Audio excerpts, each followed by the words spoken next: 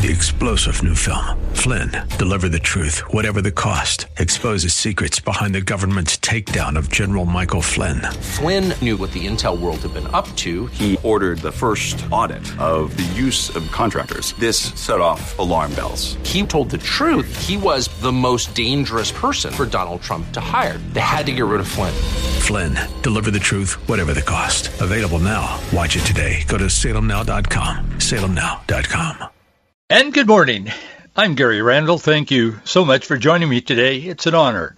Today is Thursday, January the 11th, 2024, in the year of our Lord. On January 11th, 1908, President Theodore Roosevelt proclaimed the Grand Canyon National Monument. It didn't become a national park until 1919. Today in 1913, the first enclosed sedan-type automobile. What kind do you think that was? It was a Hudson. First sedan-type enclosed automobile. It went on display at the 13th National Automobile Show in New York. Today in 1935, aviator Amelia Earhart, she began an 18-hour trip from Honolulu to Oakland, California. That made her the first person to fly solo across any part of the Pacific Ocean. Today in 1964, U.S. Surgeon General Luther Terry, he issued a report, Smoking and Health. And in the report, he concluded that the cigarette smoking contributes substantially to mortality from certain specific diseases and to the overall death rate. Today in 1989, 9 days before leaving the White House, President Ronald Reagan bid the nation farewell in a primetime address, saying of his 8 years in office, quote, "We meant to change a nation, and instead we changed a world." And today in 2020, health authorities in the central Chinese city of Wuhan reported the first death from the Wuhan virus. And they said not to worry about it because it was something that had originated in the meat market close by the Wuhan laboratory, and they would get it under control and so on and so forth. We all know how that turned out. Well, Chris Christie has dropped out of the race for the presidency. I don't think anybody is surprised. They might have thought he might drop out at a different time, but nobody thought Chris Christie was going to be the next president of the United States. I don't think Chris Christie thought that.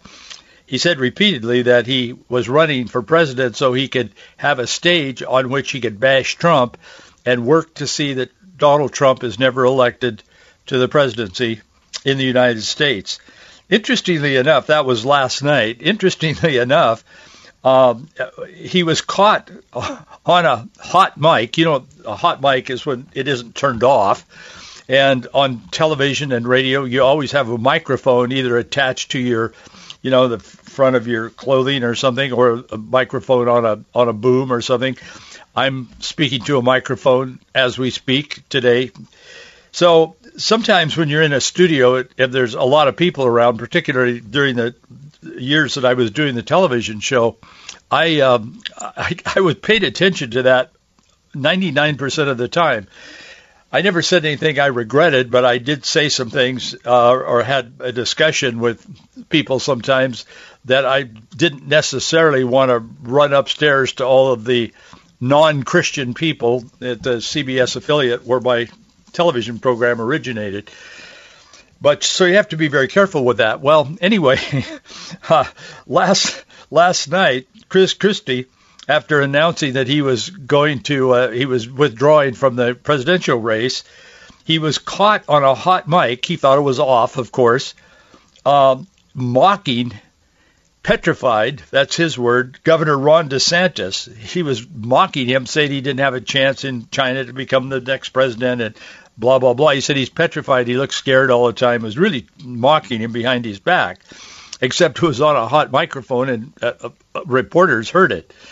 He also took on Governor Nikki Haley, whom he's been trying to pretend like he was a friend to both of them. And he was talking about her slim chances of defeating former President Donald Trump. And so I don't think that's what he had in mind for his little farewell event, but that's the way it turned out. Sometimes things turn out much differently than we think they will. I got this letter from a person. I get a lot of letters from you and notes and so on, and thank you so much for them. I read them all, and the encouragement and so on is very meaningful to me and to others that work with me that read them. But this letter, I just want to take just a moment and share a part of it. It's a longer letter. It's from Tucson, Arizona area. It says, Gary Randall, thank you for your daily program. I did not begin listening to AM talk radio until shortly after the 2020 presidential election. I have had nearly an hour of time commuting to work each day for 30 years and had listened regularly to NPR's Morning Edition and All Things Considered going and coming. I had finally gotten fed up with the increasingly snotty tone of voice used particularly by the female reporters, detectable occasionally during the Bush years, George W., turned to golden tones for Obama, then sounding very disapproving for the Trump years. This person is very, very aware. He continues, he said, I turned to the AM dial, and it changed my life. By early 2021, I had dialed around during commercial breaks from our main Rush station, Rush Limbaugh, he's talking about, the late Rush Limbaugh, and discovered you on the Christian station, KGMS. I have made it a point to include you in my daily listening routine. I don't have a TV, and I have particularly recommended your program to any and all. I tell them you are not a radio jock type, you're a former missionary, no commercials and so on, hoping that they will that will get them to take the plunge into talk radio. The general sound, he says, of AM talk radio is in fact rather jarring after the smooth technical sound of FM combined with the polish of the NPR stories. Well, that's true. I would agree with that in part. AM is different than FM, but we're on a number of FM stations too, but not in his area apparently. He said, I'm sending you with this letter a copy of a few pages of a book published by Disney. He goes on to talk about Disney and some of the things I've said about Disney. He disagrees. He doesn't think Disney was ever necessarily had a good message for kids, and he talks about that. I don't disagree with that. By comparison, Disney was good, I have said in the past, but Walt seemed to have a moral structure about him as he started that company. But nonetheless, he sends me some information, and I will be going through it and reading it and taking a look at it. But anyway, he says, aside from all that, at the end of his letter, he said, aside from all that, I love your show and listen almost every day. I like the topical nature, and as stated above, tell others about it. I build my day, in a sense, around your show. Keep up the good work. I include a small donation, and so on. Thank you for that. And I hear that, or some form of that, from time to time. People that have been listening to other radio stations, and they start flipping the dial around, and they find us, and they listen to us. And I'm humbled, and I thank you for that, and I thank you for your support, all of you who make this possible.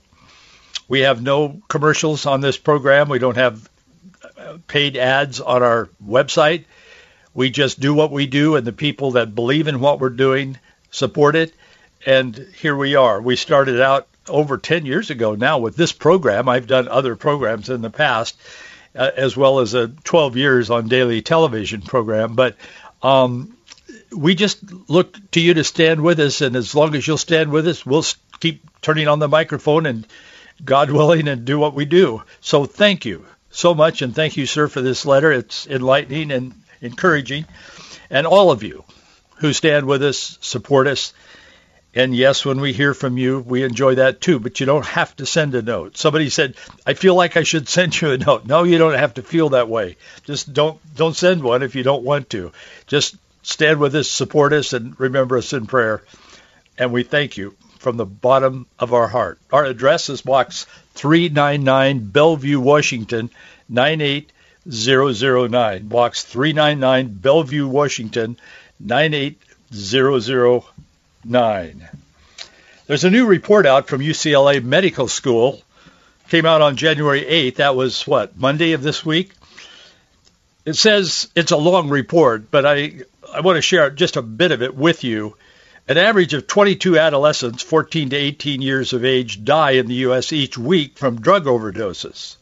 That does not surprise us, but it continues, this report from UCLA Medical School, raising the death rate for this group to 5.2 per 100,000, driven by fentanyl in counterfeit pills, new research finds. Adolescent overdoses have had more than doubled among this group over the past several years and have now intensified to such an extent that the death count equals a high school classroom each week and is now the third largest cause of pediatric deaths in America. The researchers found that the adolescent overdoses were occurring at double the national average in Arizona, Colorado, and Washington State. They identified 19 hotspot counties, that is, those with at least 20 overdose deaths and death rates higher than the national average. Maricopa County in Arizona was one. Los Angeles County was another. And they name off about 17 counties. And I don't think I'll go through all these just for the sake of time, but let me touch on a couple of them. The 17 counties are, of course, Orange County, California, Cook County, Illinois, San Bernardino, California, and then this is in order from the top, the most, King County, Washington, Riverside County, California, San Diego, California, and so on. There was Texas, Nevada, Clark County in Nevada, Kern County in California, Pima County in Arizona, Adams County, Colorado, and so on in Tennessee, Davison County in Tennessee, that's near Nashville, and Marion County, Indiana. In addition, American Indian and Alaska Native adolescents had 1.82 times the overdose rates of whites. As I said, it's a long article. It's put out by the UCLA Medical School and just published this week. But the conclusion of this, and a number of doctors were in it, they were weighing in, and they were talking about the kinds of things that doctors talk about in a secular sense.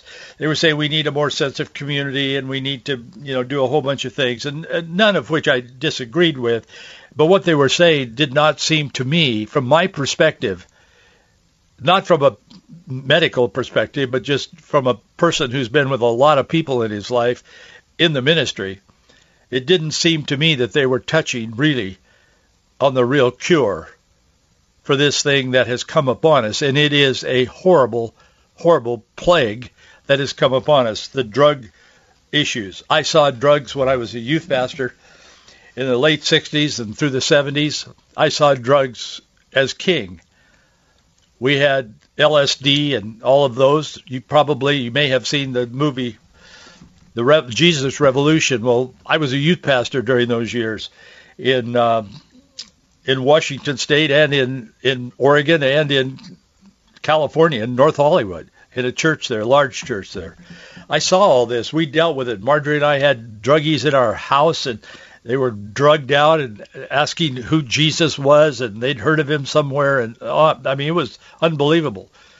I've seen it all, but I have not seen the intensity that we're seeing now, coupled with the destructive forces of the left operating in the culture in the way that they are now.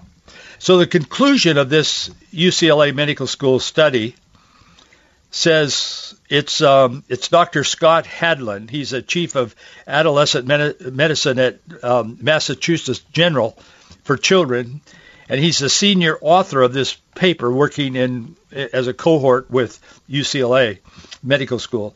He says fentanyl has rapidly become a leading cause of death in American teens.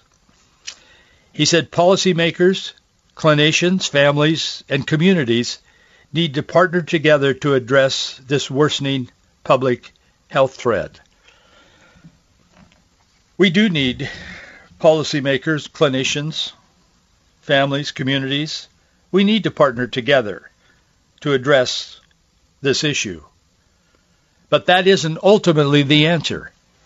And I want to talk to you about the answer today. There is an answer. I've seen the cures. I've seen this answer at work. and it touches me deeply to talk about it. There's trouble in our nation today. It doesn't look good. These times are dark times. These are perilous times. That's why Nahum the prophet wrote not only for his time, but he wrote for our time as well in Nahum chapter 1, verse 7. He said, "The Lord is good, a stronghold in the day of trouble, and he knoweth them that trust in him." The psalmist wrote in Psalm 138, "Though I walk in the midst of trouble, thou wilt revive me. Thou wilt stretch forth thine hand against the wrath of mine enemies, and thy right hand shall save me." And Jesus said, "Let not your heart be troubled. You believe in God, believe also in me." A genuine spiritual revival and outpouring that began back in 2023 continues at the start of this new year. Tens of thousands of young people are finding Jesus Christ as the answer to the problems in their lives. It's on display. Devotion to Jesus. Churches are being packed out. Auditoriums, stadiums across the country are filled. I wrote an article about this on our website. I mentioned this to you because I'm going to be talking from that article the next few minutes. But you can see the pictures, and there's some YouTube video and so on there of what's happening. You don't hear about it in the news. The secular world denies it, or they just think it's irrelevant, but it isn't. It's really at the heart of the problem that we have in our country among our youth. They need to know Jesus Christ personally. Jesus Christ can change a life. And not a few, but hundreds of thousands, probably millions, are finding that to be true in their own lives. Young people, kids, that group of people that are leading the parade down the certain path of death with drugs, fentanyl in particular, but others as well. This growing movement is not led by so-called celebrity preachers or worship leaders. Billy Graham or someone taking his place is not leading this. It's a whole bunch of people. Preachers, worship leaders. Most of them are known or not known at all, or just known regionally, and some of them you may have heard of if you're very involved in it. They're young, and there's old pastors involved in it, old guys like you and others.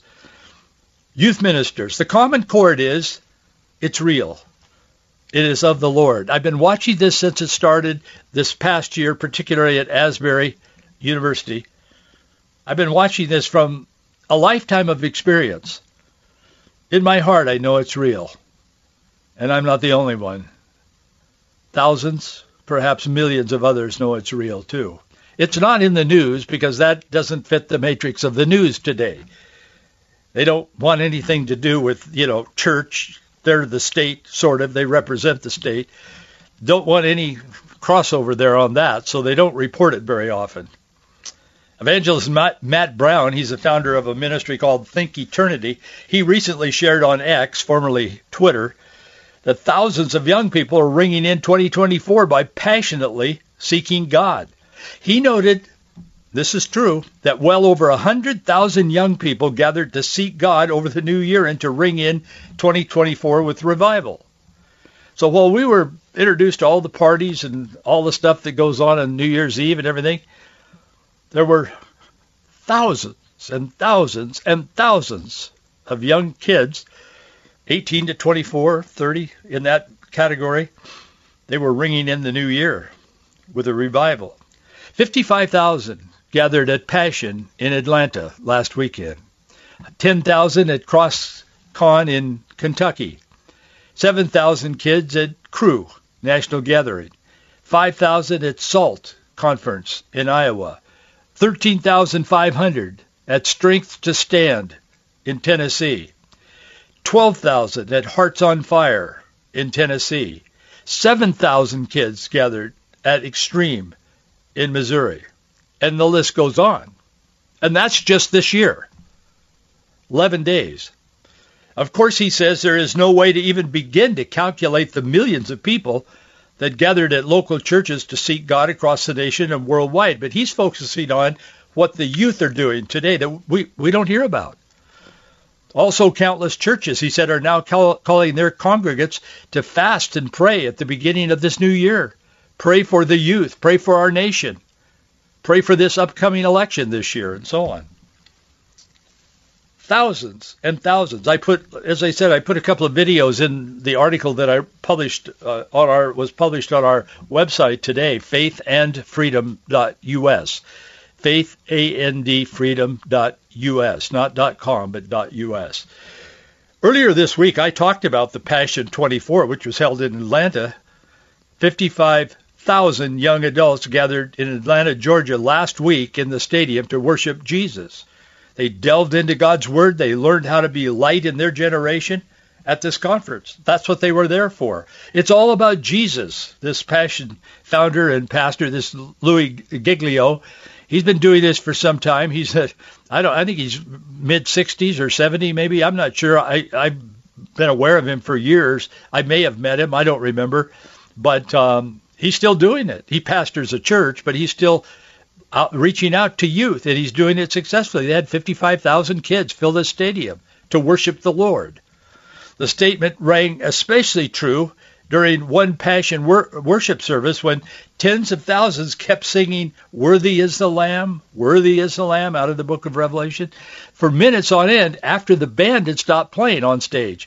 And they were all worshiping corporately together, but thousands of these kids just kept singing that phrase. Well, that's a biblical phrase. Worthy is the Lamb. It moves me deeply. This Pastor Giglio, he's the leader of that. He spoke to me when he said, I try not to get swept up in the loud music and the bright lights because then it's just an emotional experience. It interferes with genuine worship. But he said, as the music stopped, we all just kept singing that phrase, worthy is the Lamb. He said some were laughing and some were crying. And he said they could have stayed for hours and hours, and some did. This Dr. Malachi O'Brien, he called it a once-in-a-generation marking.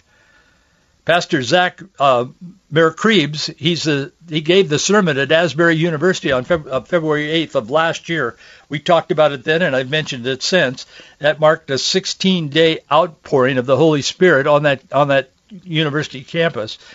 He's the first to acknowledge, he said, this is taking place. It's a true work of God's Spirit. He said it isn't like powerful sermons and things, although some are pretty good. He said, in fact, he's the guy that spoke at Asbury when that outpouring began, which spawned other outpourings, and kids across the country on university campuses started to get together for prayer, and it just built to what we're talking about today and continues to build because they know that they need God.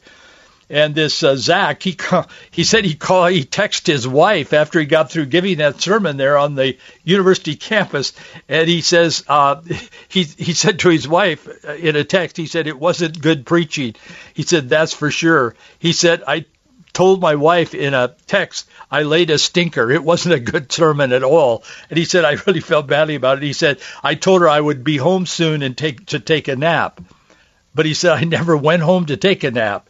He said for 16 days, it was God pouring out his Spirit. It was unbelievable. As I said, that was about a year ago, and I talked about it on this program at some length. Matt Brown, he's deeply involved in this. He says his peace, his patience, his kindness, his gentleness, talking about Jesus, his humility, is just in our midst. He said ego in this movement is offensive. He said, I can't get to the altar fast enough to ask forgiveness for my sins. Students are encountering God. Merkrebs added that what is taking place now is worth contending for, as the Apostle Paul talked about. He said, we've heard stories of stadiums in Pakistan, Israel. All over the world, people are just seeking the face of God and lingering in his presence because it's worth it. And there are no other answers today. Nothing is working in our world. Excuse me. Nothing is really working in America either. Merkrebs and Paul Worcester, he's the National Collegiate Director at North American Mission Board, they're hosting a forum on January 23rd. That's just, a couple of weeks, to explore ways to continue this movement among Gen Zers and keep these kids focused on the Lord and reaching out to their friends and leading them to Jesus Christ. Shane Pruitt is the National Next Gen Director with North American Mission Board. He recently released a Bible study through Lifeway, through Lifeway Christian Resources called Revival Generation. The book takes students through a kind of an 8-word study on subjects like repentance, holiness, surrender, obedience, that explores what it means for students to experience personal revival in their walk with God. That's extremely appropriate. Pruitt says that he believes the lockdowns and the restrictions from the COVID-19 pandemic ushered in a spiritual shift among this group, Gen Z, the 18 to 24 group primarily. The pandemic didn't create new problems for Gen Z, but I think it poured gas on some problems that were already there. I agree, it did. You have a whole generation who has come to the end of themselves at a much earlier age. They're looking for hope, and they're looking for answers. Meanwhile, other Christian leaders and ministers are calling for 1 million young people to return to their first love during what they're calling the Roaring 20s, to fast and pray during the Roaring 20s, that God will change our nation, change our culture, and change our hearts individually. Dr. Malachi O'Brien, one of the event's organizers, he said on X, Twitter, he said, "First love for Jesus seems to be the commonality among the Spirit is emphasizing right now in his church. The crisis in Israel, the political unrest in America, and the sense of darkness attempting to destroy the church is awakening many to loving Jesus as being the only answer for the hour that we find ourselves in." He's one of the organizers. He's absolutely right. Charles Spurgeon, a great revivalist, a great pastor, great preacher, often quoted. Charles Spurgeon said, "O men and brethren, what would this heart feel if I could but believe that there are some among you that will go home and pray for a revival, men whose faith is large enough and their love fiery enough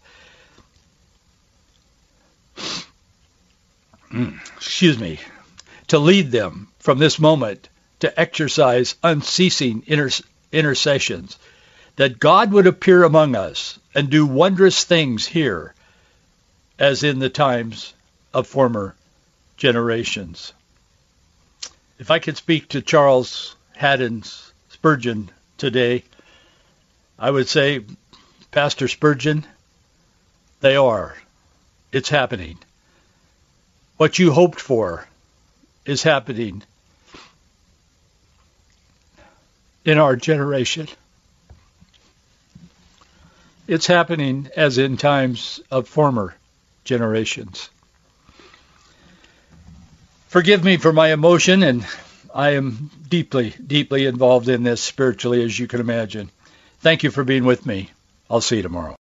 3-star General Michael J. Flynn, head of the Pentagon Intelligence Agency, knew all the government's dirty secrets. He was one of the most respected generals in the military. Flynn knew what the intel world had been up to. He understood its funding. He ordered the first audit of the use of contractors. This set off alarm bells. The explosive new documentary, Flynn, Deliver the Truth, Whatever the Cost, uncovers the facts behind this scandal. Flynn told the truth. He was the most dangerous person for Donald Trump to hire. I find out the worst enemy that I'm going to face in my life is right here in America. They took my assessment and they wanted me to change it. And I was like, I'm not changing it. They had to get rid of Flynn. With in-depth interviews, archival footage, and never-before-seen personal records of the man behind the headlines. I just felt like I was drowning. Flynn, Deliver the Truth, Whatever the Cost. Available now. Watch it today. Go to salemnow.com. salemnow.com.